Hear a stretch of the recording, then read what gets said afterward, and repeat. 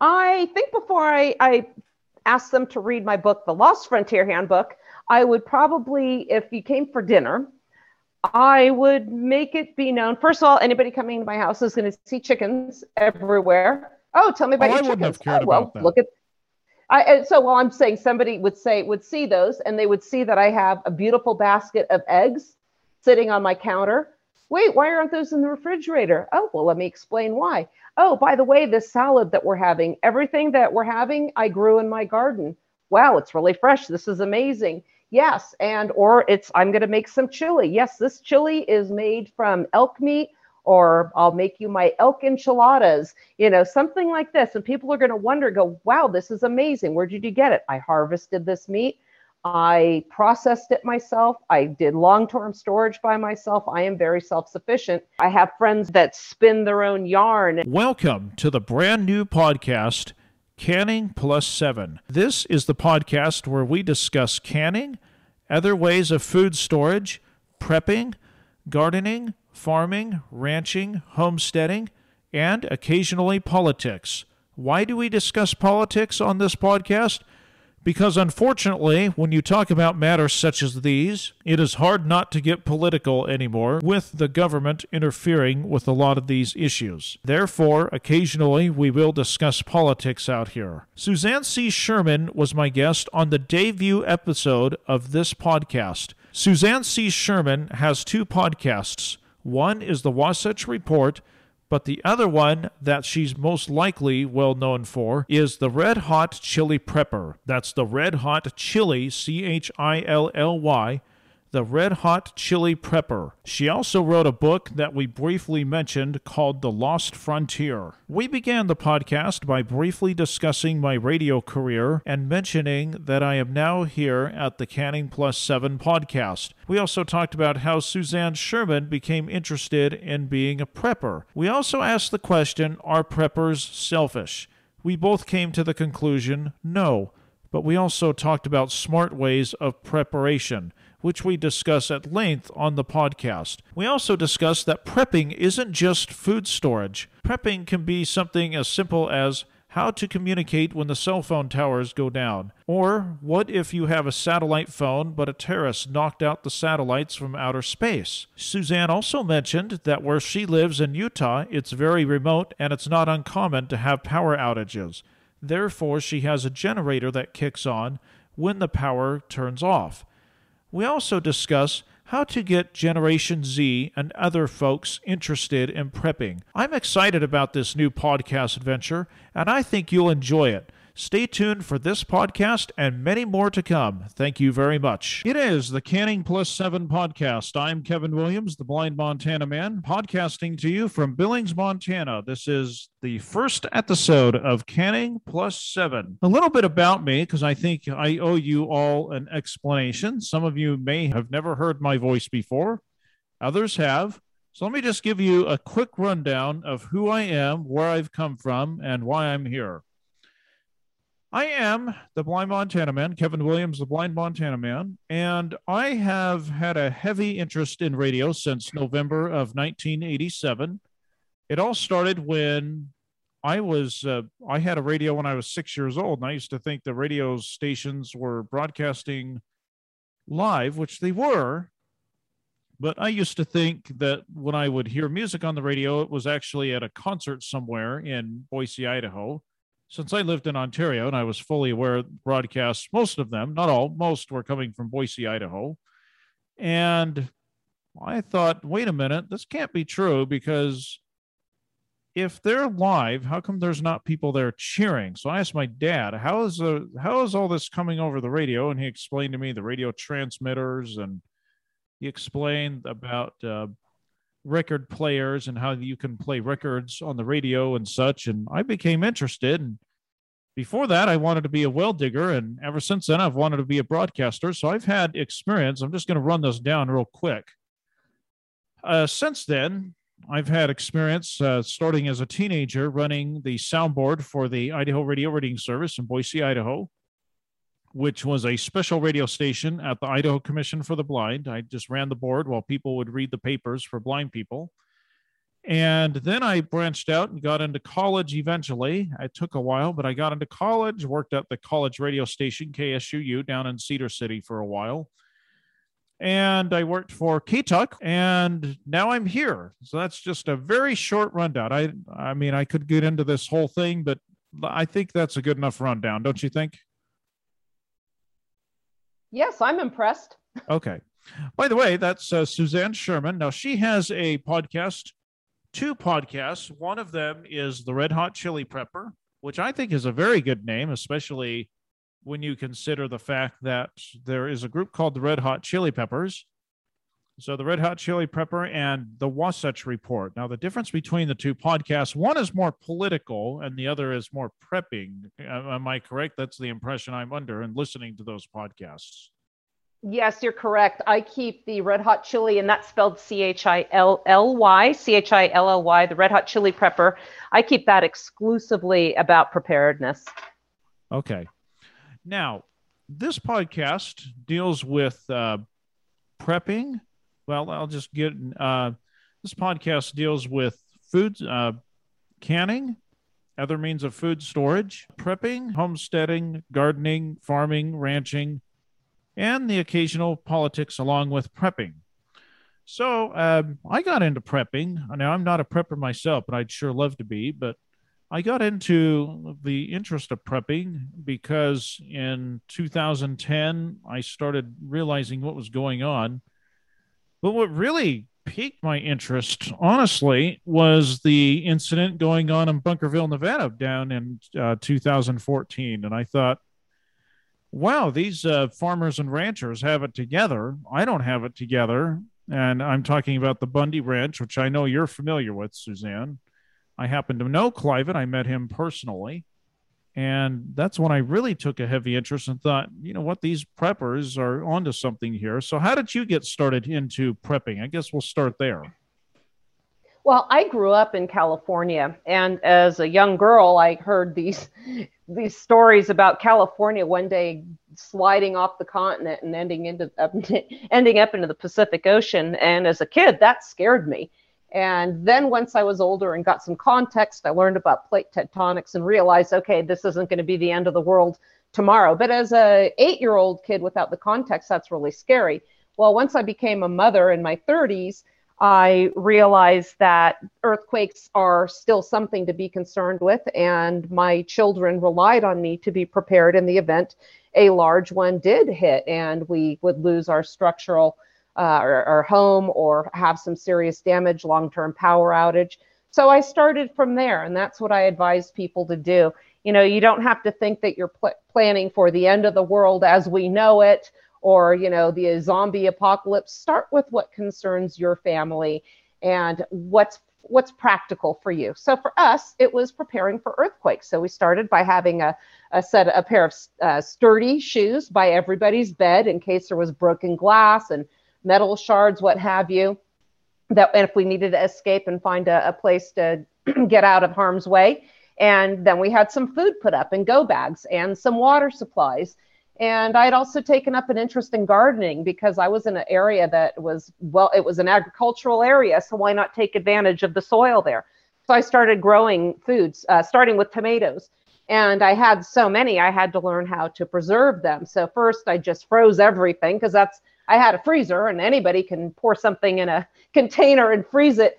But a freezer can only hold so much space. So I had to learn about other means of preservations. And I started with pressure canning, hot water bath canning, and now I also do dehydrating. And in the background right now in another room, I have a freeze dryer going. So food preparation is kind of my forte. I'm a firm believer that, you know, food, water, and shelter are your three basic requirements for survival. So I do have a home. I've done what I can to prepare this, living in the harsh climate that I do. And water, I have that taken care of. And food is a never-ending project. You know, this is something that you can store up to 25 years if you're freeze drying like I'm doing now. And it gives you the freedom to preserve and have on hand the kind of food that your family is going to, first of all, enjoy, Second of all, you can pronounce every ingredient in the food that you put up and store on your own.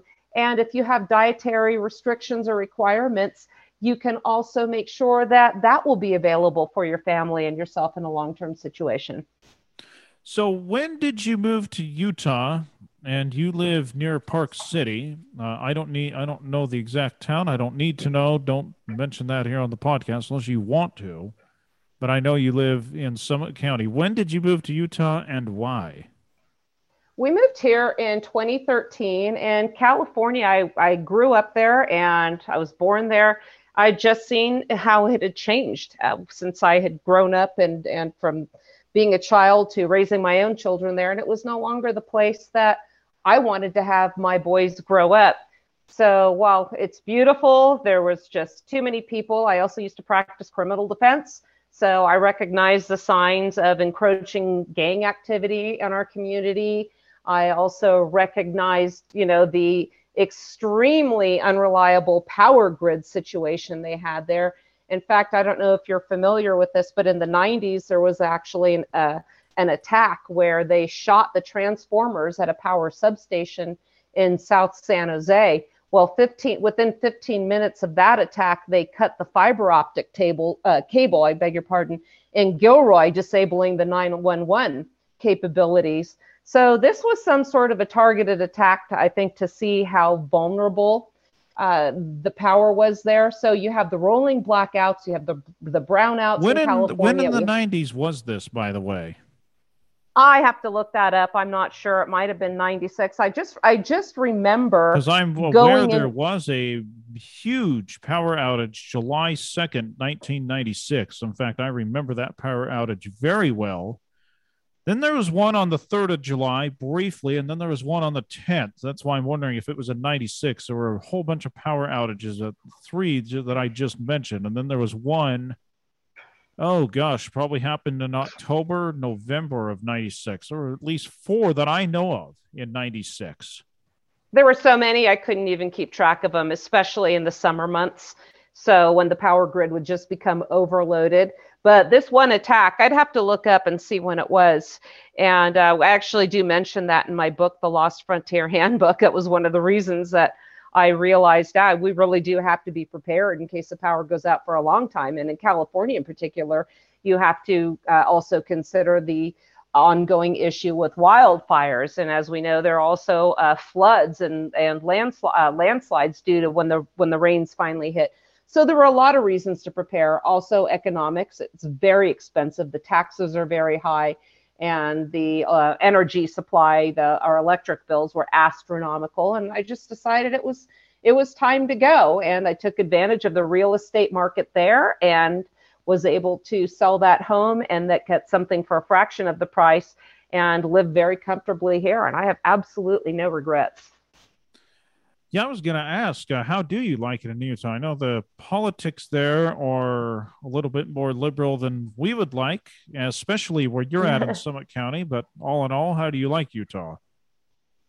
I love Utah, and I'm a little disappointed in where it's going politically. It's getting to be more and more like California with the big government.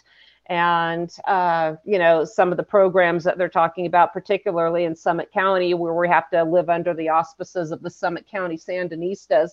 But by and large, I would take this over California without a question. We have the LDS community out here, and you could not ask for better friends and neighbors. They literally help you. In California, they'll sit around and, watch you struggle, and you don't really have the sense of community. But out here, I'm in a very remote area. My neighbors are half a mile away. Sometimes we'll get snow drifts and a big storm where even my tractor and plow can't handle it. But my neighbors will reach out to me without even asking, with their backhoes and offering to help me. So it's a great community, and I couldn't ask for a better place to be. Let me ask you this. Why did you choose Summit County over, let's say, South Central Utah, where they're more conservative? When I know that for a fact. I've been there. You probably know that. What made you choose Summit County?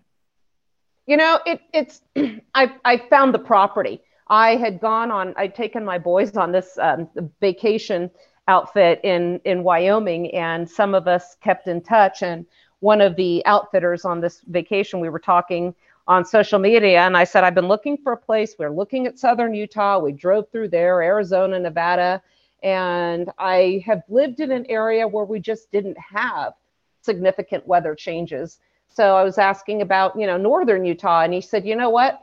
Check out Colville. He said, don't mention the town. I don't care if Colville's where I live. Okay. And he said, you'll love it. Everybody has horses and guns. You'll fit right in. And as we were talking, I did a search on real estate for Colville, and this property popped right up, and it was everything I was looking for a prepper's paradise.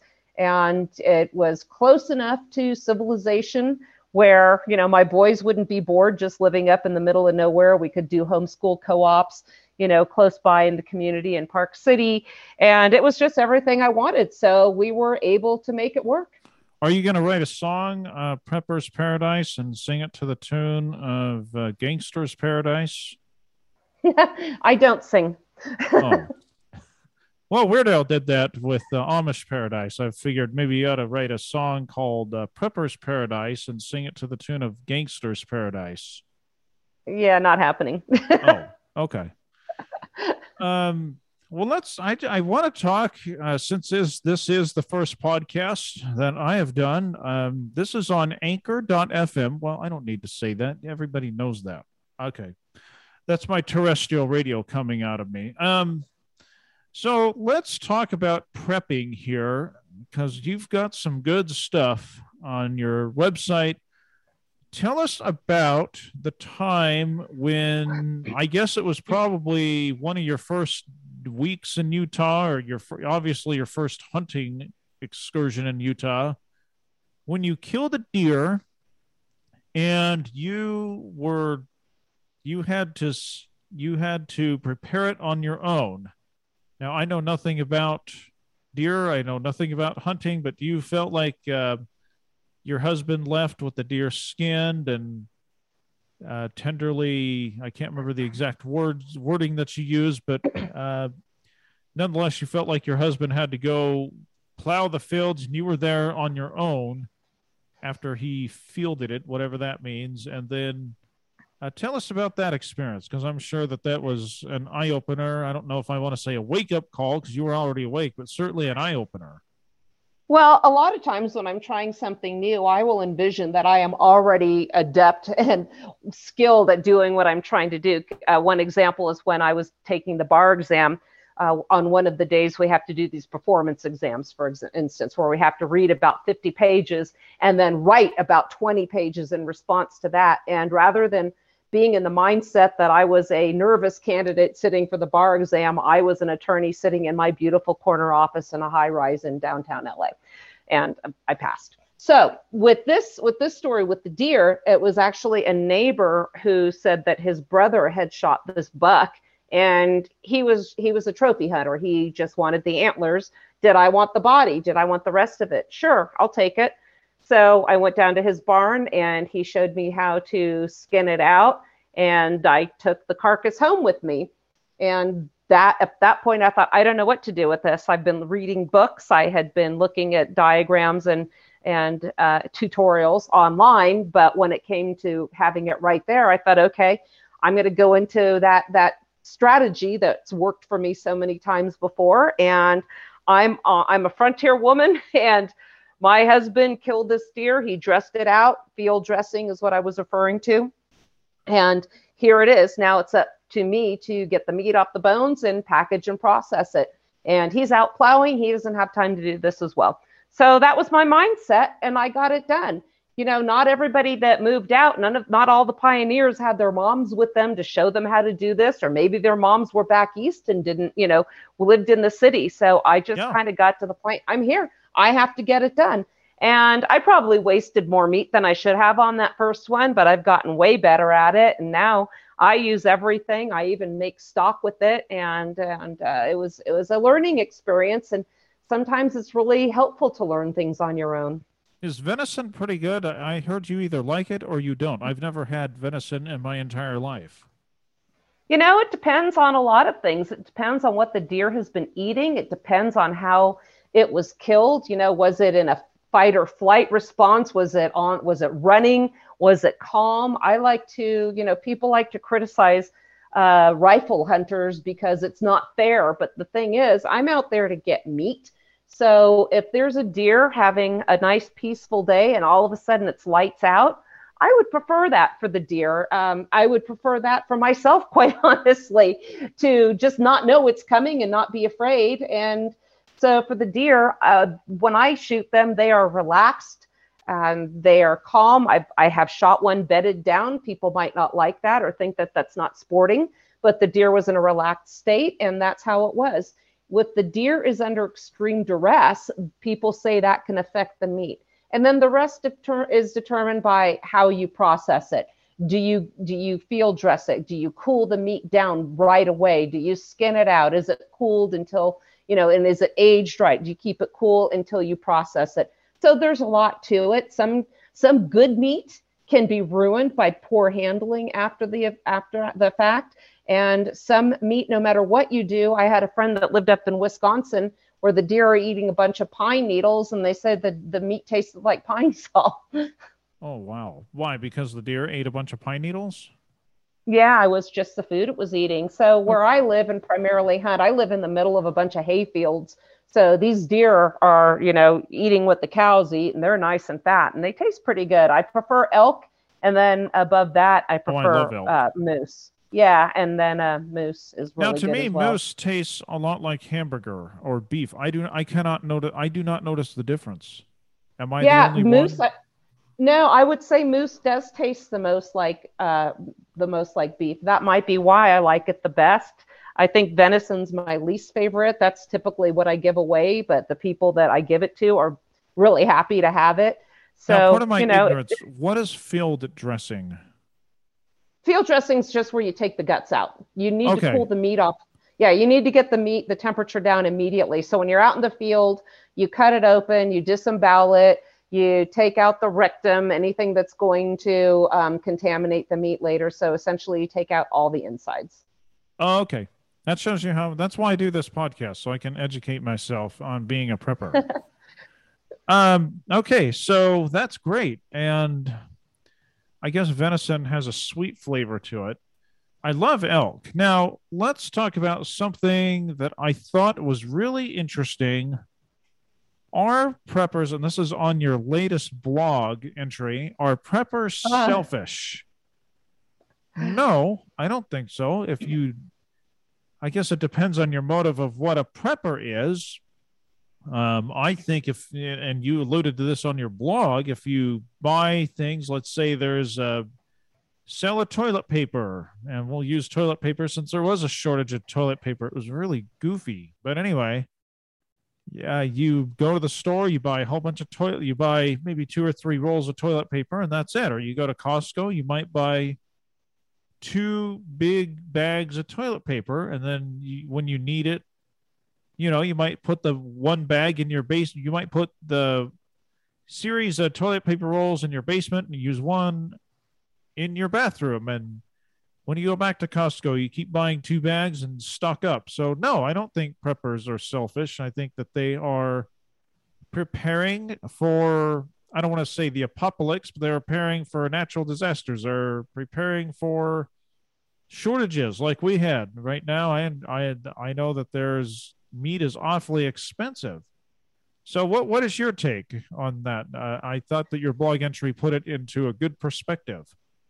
Oh, thank you. Yeah, that came about because one time when we were doing a Facebook Live presentation, we used to actually record our podcasts on Facebook Live and have audience participation and interaction. And one person had commented, because I said, hey, when this whole thing started, because when the whole COVID, warnings started coming out, people just panicked and started stocking up on grocery carts full of toilet paper that they later tried to return because they realized it was kind of a dumb thing to do.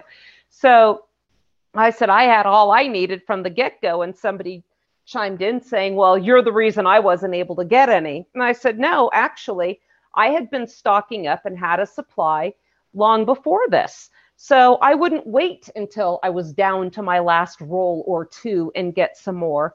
I would get something every time I shop. I get something prepper related.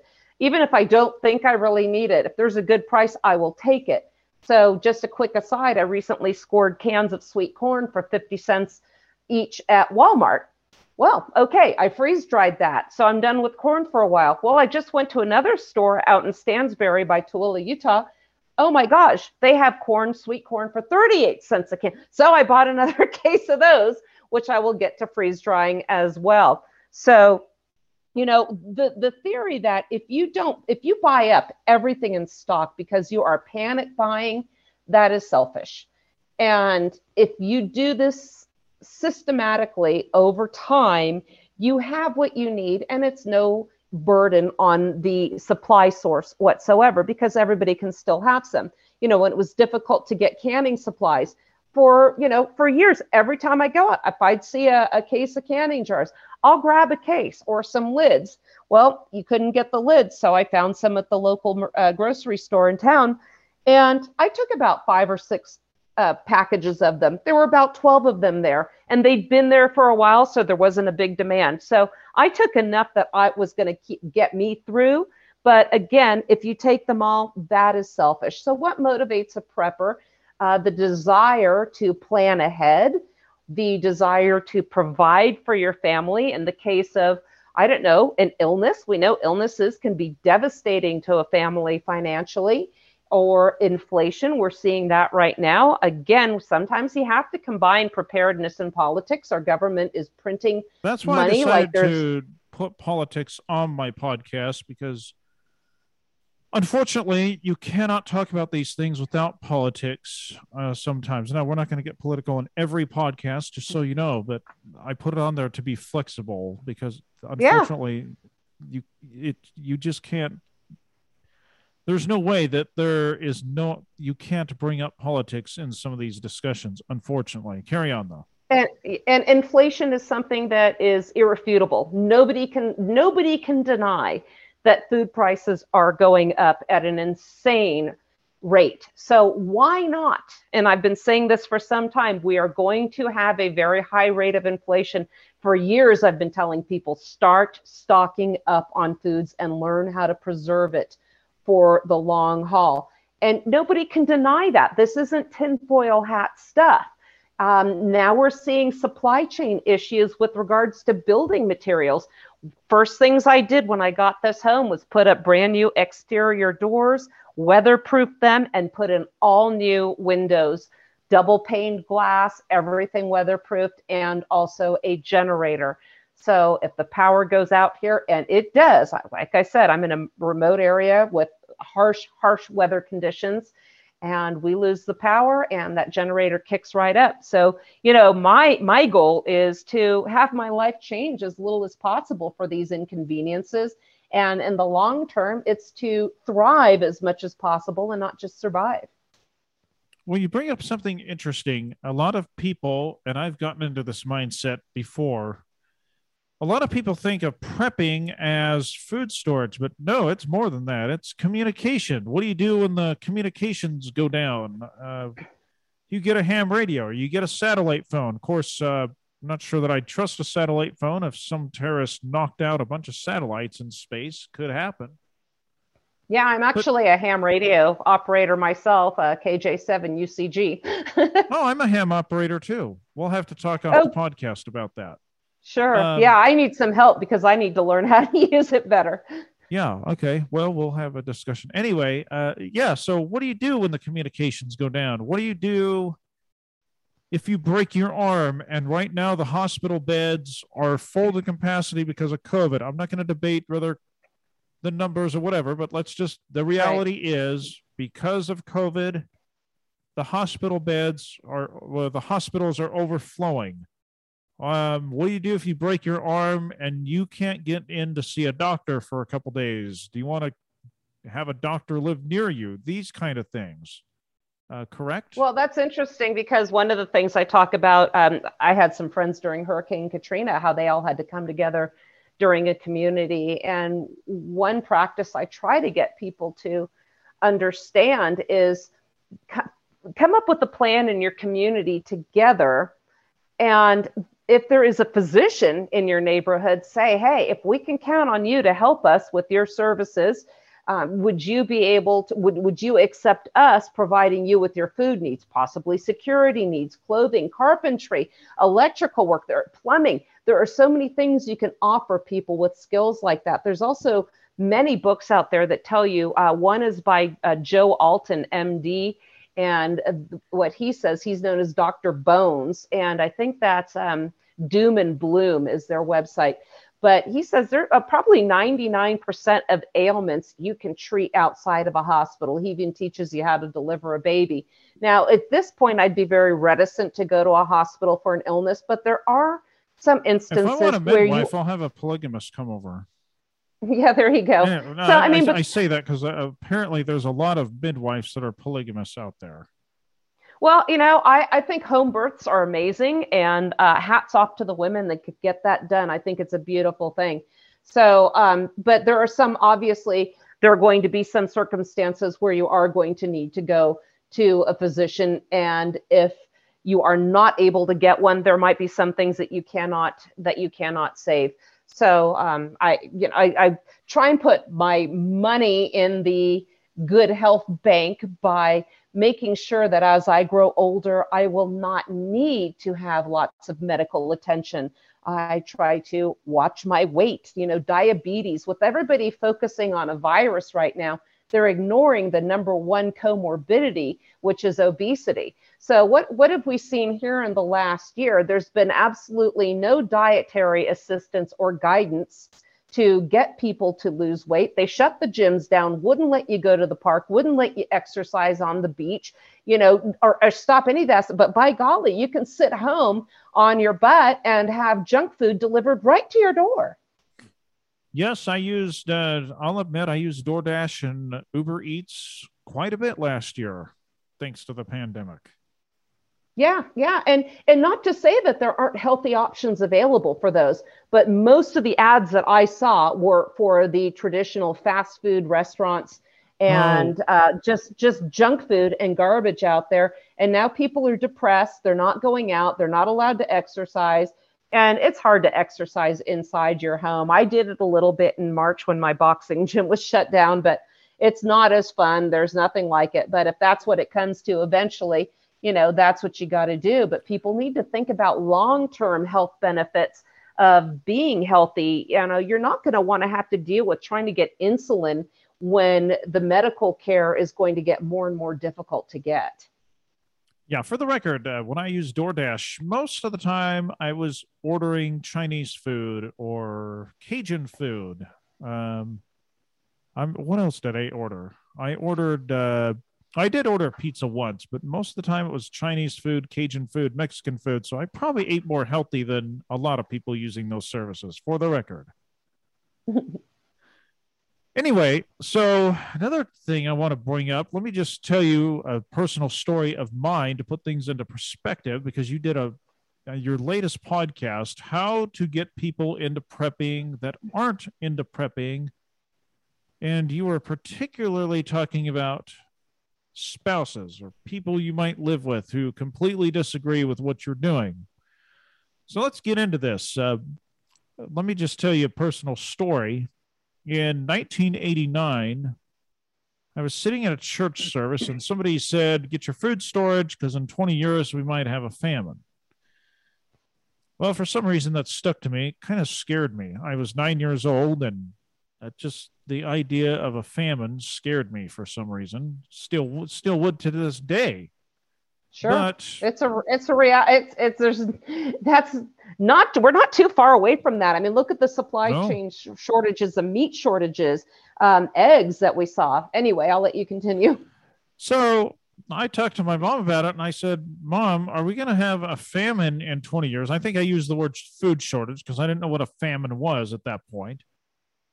And she said, well, no, he was just saying, get ready because it's a possibility, which put my mind at ease a little. But I just remember hearing the whole topic, food storage. I happen to be a member of the Church of Jesus Christ Latter-day Saints. And back in the 80s and 90s, well, not so much in the late 90s, but definitely in the early 90s and in the 80s, 70s, 60s, 50s, going clear back, they would say, get a 2-year supply of food. Well, I thought that that was kind of ridiculous, Mhm. to be honest with you, because never in my life have I seen a famine, nor have I witnessed one to this day. Never have I gone without food, just because there isn't food there. I may have skipped a meal by choice, yes, because I was full or I didn't feel like preparing anything or something. And I thought, I'll just skip a meal. It's no different than fast Sunday or whatever. So, but, I've never skipped a meal because there was a food shortage. Even during times that I was nearly broke, I had food on hand. Of course, I did that by design. So I just thought that this whole concept of food storage was ridiculous. But then my mom told me, um, I must have been, let's see, I was 21 years old, and my mom and I were talking about food storage. And she said, "Did you know that when your dad was out of work twice, we used our food storage?" I said, "No, I did not know that." She said, "Yes, we did." And I do remember we had a deep freeze, and every Sunday I was always wondering, how did she come up with all this meat when my dad was out of work? Well, now I know it's because of food storage. We had a deep freeze and all kinds of meat was stored in there that I did not know about. Well, I'm sure I knew that it was there, but I didn't think anything of it. And so that kind of got me thinking. And then, as I said, I saw what was going on in the country, but I think because my mom told me that we used our food storage when my dad was out of work twice, that kind of got me thinking, okay, maybe there is some wisdom to this food storage idea. But I still kept hearing, get your food storage. We may have a shortage. And I thought, there's no way. I've been hearing this rhetoric ever since I was little. It hasn't happened, but I'll store food for economic reasons. And now look where we are. So that kind of got my interest when my mom put things into perspective. I think that was your whole point. Put it into, make it something that they can relate to. Am I correct? Yeah, absolutely. The best approach, it appeals to their common sense. And that takes us back to where we started, where earthquakes are common. Okay, you can tell anybody that lives in California, hey, as you know, it's probably a good idea to put some sturdy work boots by the bed, have some water, have some food in case you have to hunker down in the house, or if the structural integrity of your house is compromised. Make sure that you have fuel in your car, know the evacuation route, stuff like that. They can't say you're crazy because it's proven that earthquakes, they have them in California every single day. Get them to have extra batteries for flashlights if the power goes out. Well, what else does California have? They have tons of blackouts, a wrench to turn off the gas. So these aren't means of preparing that's going to break anybody's budget, and it's going to also appeal to their environment. And then also what we've seen in this past year is how vulnerable people are and how precarious their job situation may be. They may think that they might have been going on for decades thinking that their job was secure and nothing was going to happen until businesses started to get shut down. My godparents owned a restaurant in San Francisco called the Cliff House. They have had this thing for, I think, 60 years now.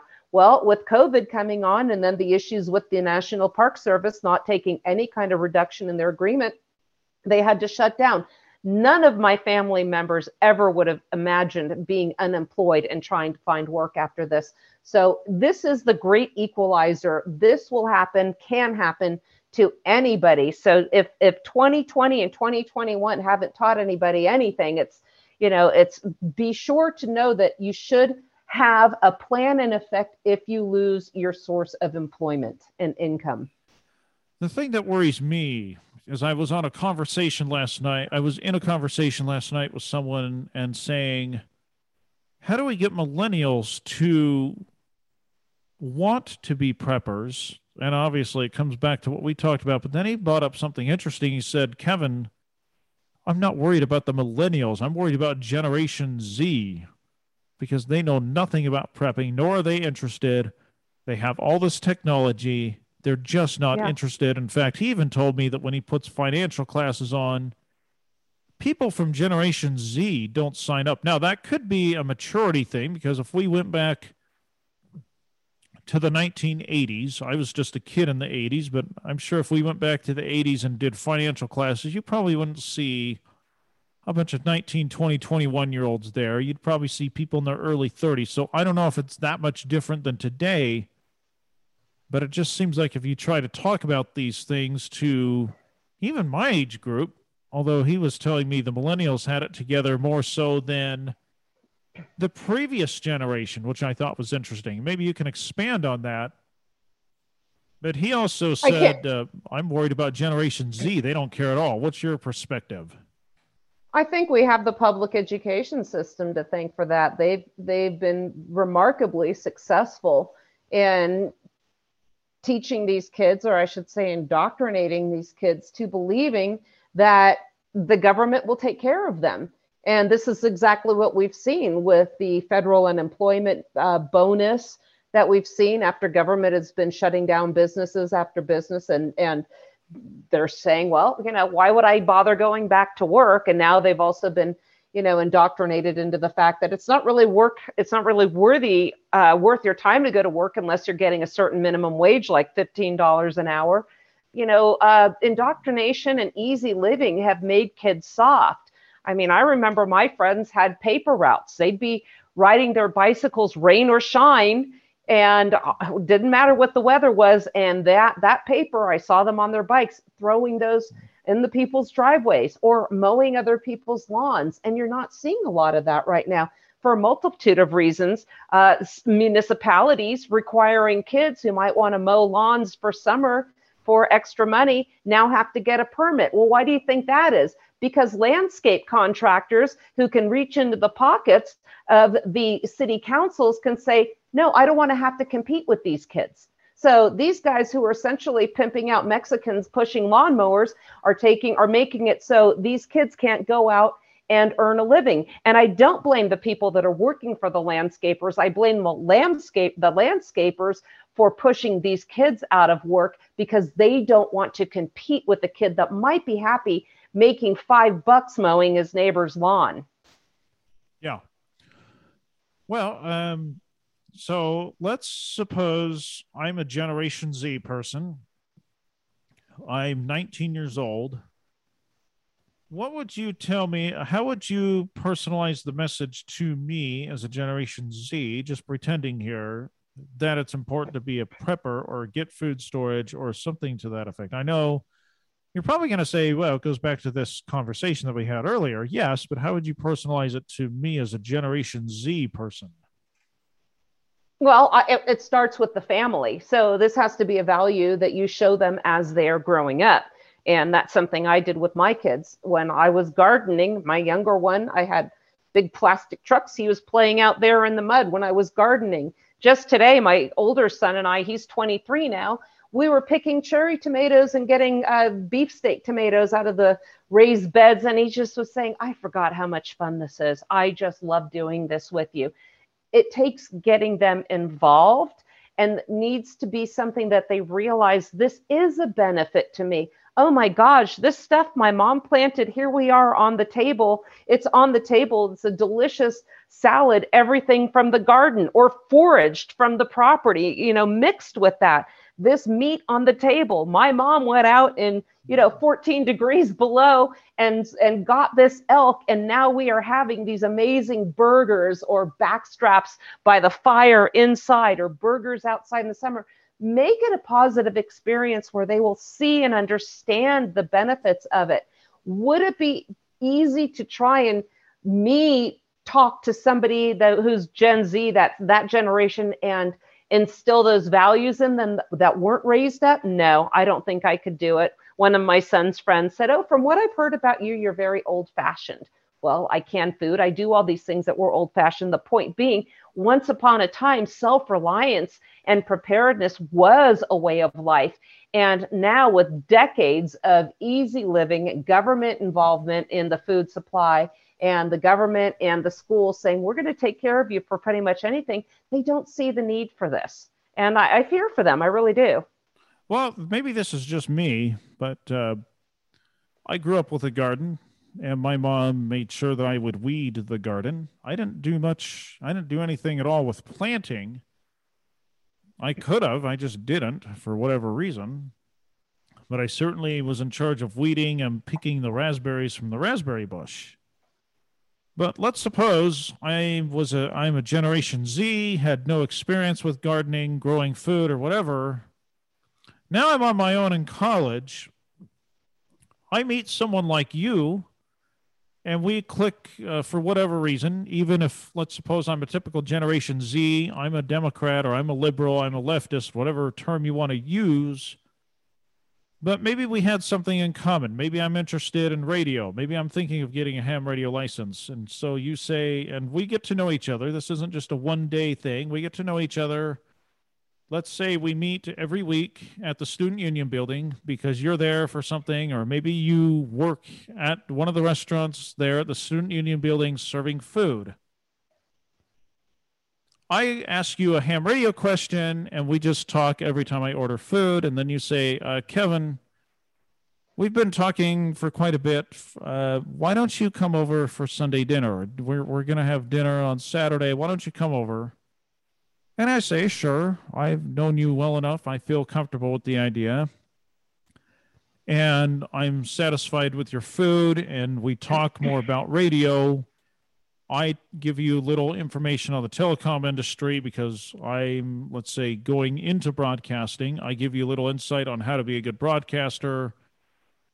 Maybe a few weeks down the road, you say, Kevin, have you thought about reading this book? It's called The Wild Frontier, whatever the book it is that you wrote. And I said, no, I've never heard of it.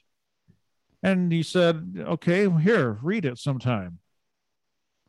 Let's say I'm bored one day and I happen to read it, and then I see you sometime in the next week, or you invite me over to your place, and I said, oh, I read the book. Here's what I agree with. Here's what I disagree with, and we have a conversation. That's probably how you would have to approach a lot of these Generation Z people. What do you think? I think before I ask them to read my book, The Lost Frontier Handbook, I would probably, if you came for dinner, I would make it be known. First of all, anybody coming to my house is going to see chickens everywhere. Oh, tell me about your chickens. I wouldn't have cared about that. Look at. I'm saying somebody would see those, and they would see that I have a beautiful basket of eggs sitting on my counter. Wait, why aren't those in the refrigerator? Oh, well, let me explain why. Oh, by the way, this salad that we're having, everything that we're having, I grew in my garden. Wow, it's really fresh. This is amazing. Yes, I'm going to make some chili. Yes, this chili is made from elk meat, or I'll make you my elk enchiladas, something like this. And people are going to wonder, go, wow, this is amazing. Where did you get it? I harvested this meat. I processed it myself. I did long-term storage by myself. I am very self-sufficient. And as you can see, me living in this very remote area, there's a reason I'm self-sufficient. And you don't have to be in a remote area to be that way. You can live in a high-rise building and still be a prepper, or even have a bit of a homesteading mentality and be self-reliant. So I would start by leading by example, not giving them a reading assignment. I would give them food and say, this is what I have. Or, if I have friends that are that spin their own yarn and do beautiful crochets, maybe I would make somebody a hat and say, yes, I made this. Here's a hat for you. I spun my own yarn. A lot of people have things like that, or they make jewelry. Just show somebody what you can do, and they're going to be intrigued, and they may or may not want to learn. But I have dated people before. I had a friend that was living in a townhome, and they had zero preps. I mean, absolutely nothing. And I tried to encourage them, and he just said, I don't have room for it.